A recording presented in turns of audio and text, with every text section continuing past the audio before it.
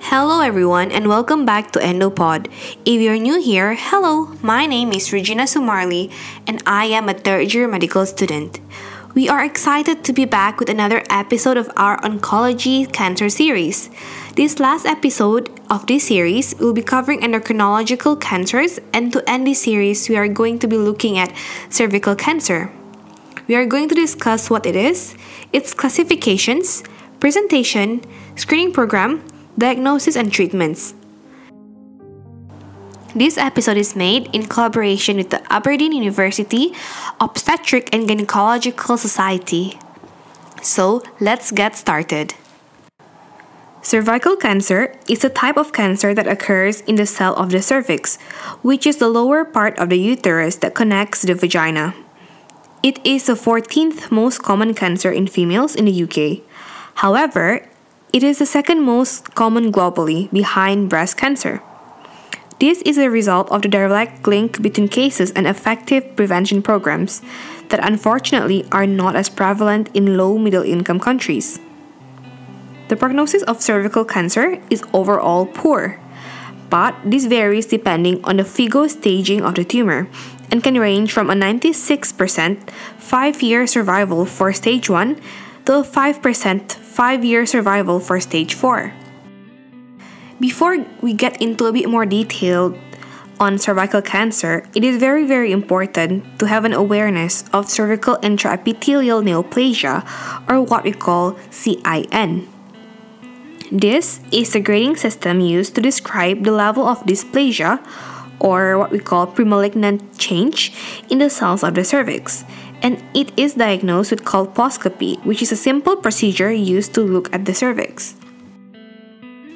There are 3 CIN stages. CIN1 is mild dysplasia, affecting 1/3 of the thickness of the epithelial layer. This is likely to require no treatment. Next, we have CIN2, which is a moderate dysplasia, affecting 2/3 of the thickness of the epithelial layer. This is likely to progress to cervical cancer if untreated. Then we have CIN3. It is severe dysplasia, also known as cervical carcinoma in situ, and is very likely to progress to cervical cancer. CIN can be managed during colposcopy using large loop excision of the transformation zone.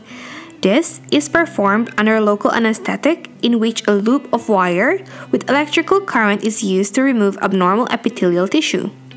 This can result in complications such as bleeding and abnormal discharge for a few weeks following the procedure. Next, we'll go through a bit about the disease process of cervical cancer. So, cervical cancer can be separated into 2 main groups: squamous cell carcinoma and adenocarcinoma.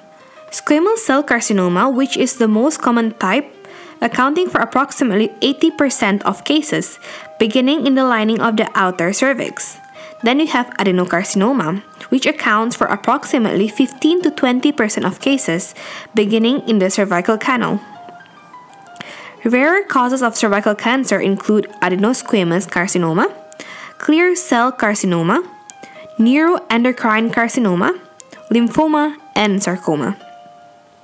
Cervical cancer is mainly caused by the sexually transmitted infection called human papillomavirus, or commonly known as HPV, particularly the 16 and 18 subtypes, as these are the most carcinogenic.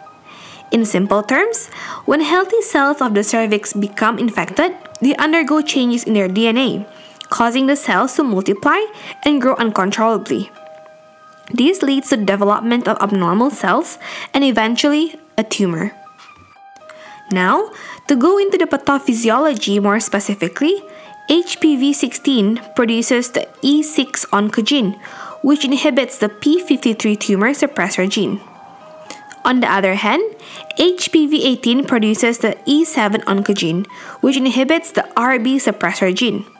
These DNA changes both result in the development of koilocytes, which is a type of cells which develops after an HPV infection, which have the following characteristics: enlarged nucleus, irregular nuclear membrane, hyperchromia, in which the nucleus stains darker than a normal cell, and perinuclear halo. We have talked quite a bit about cervical cancer. Now let's go through a bit about their risk factors. So what sort of things can increase the likelihood of getting cervical cancer?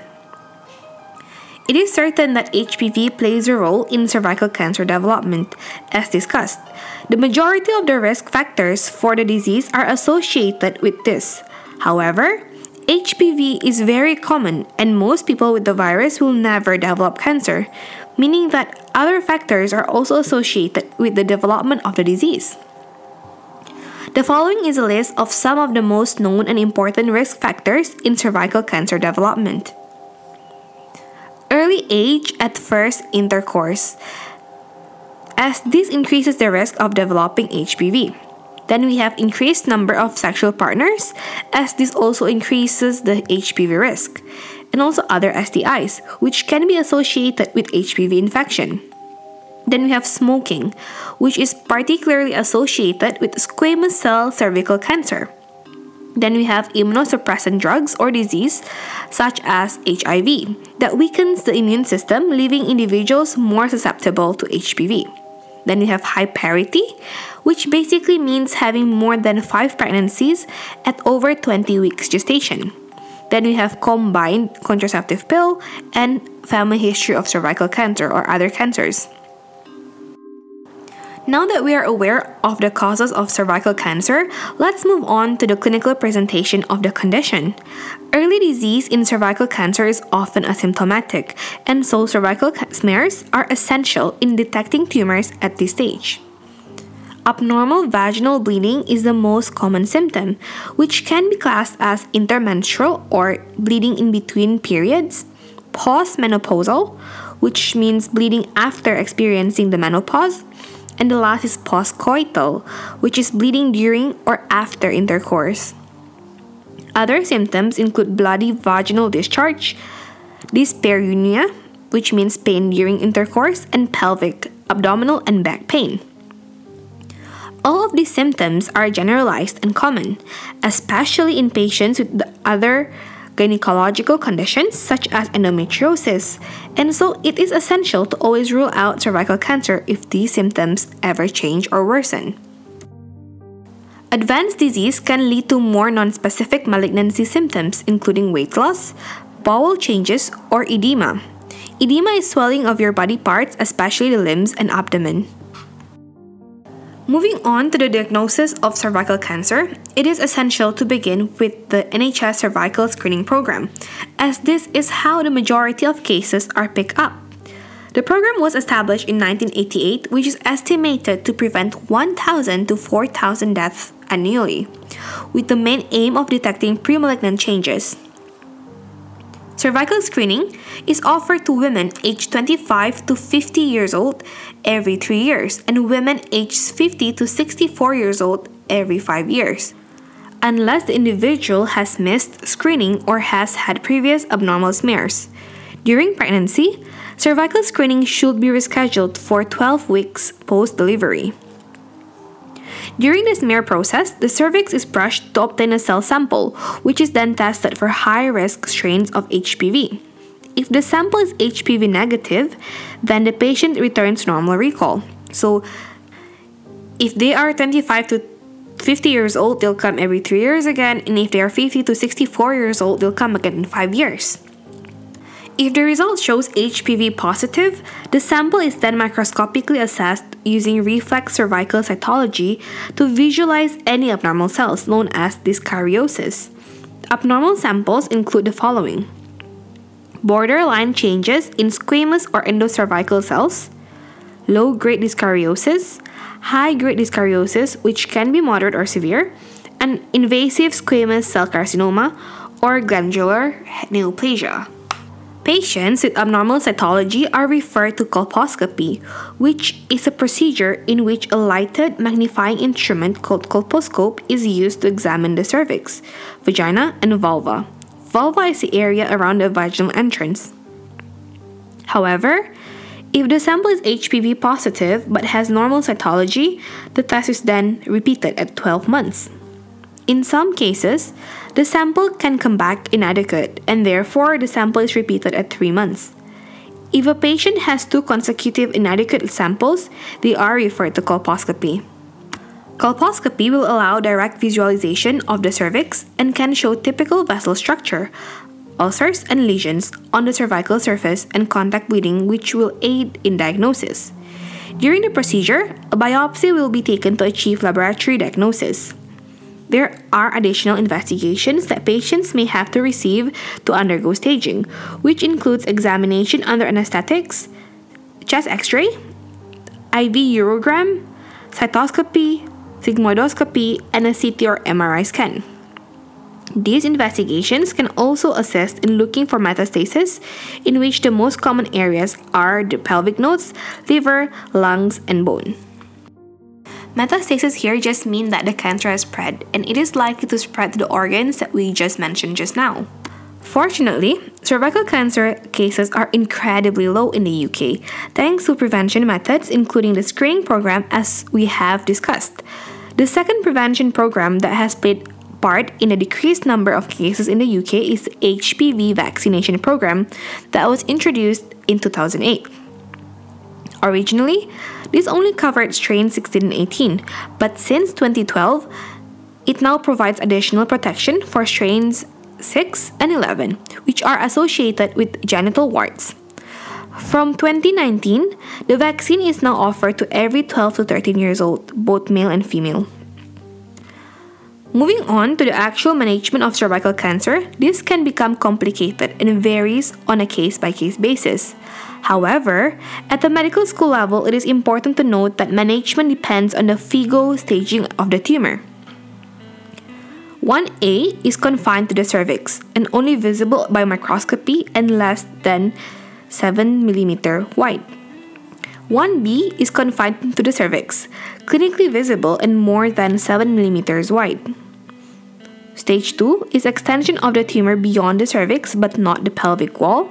Stage 3 is the extension of the tumor beyond the cervix and to the pelvic wall.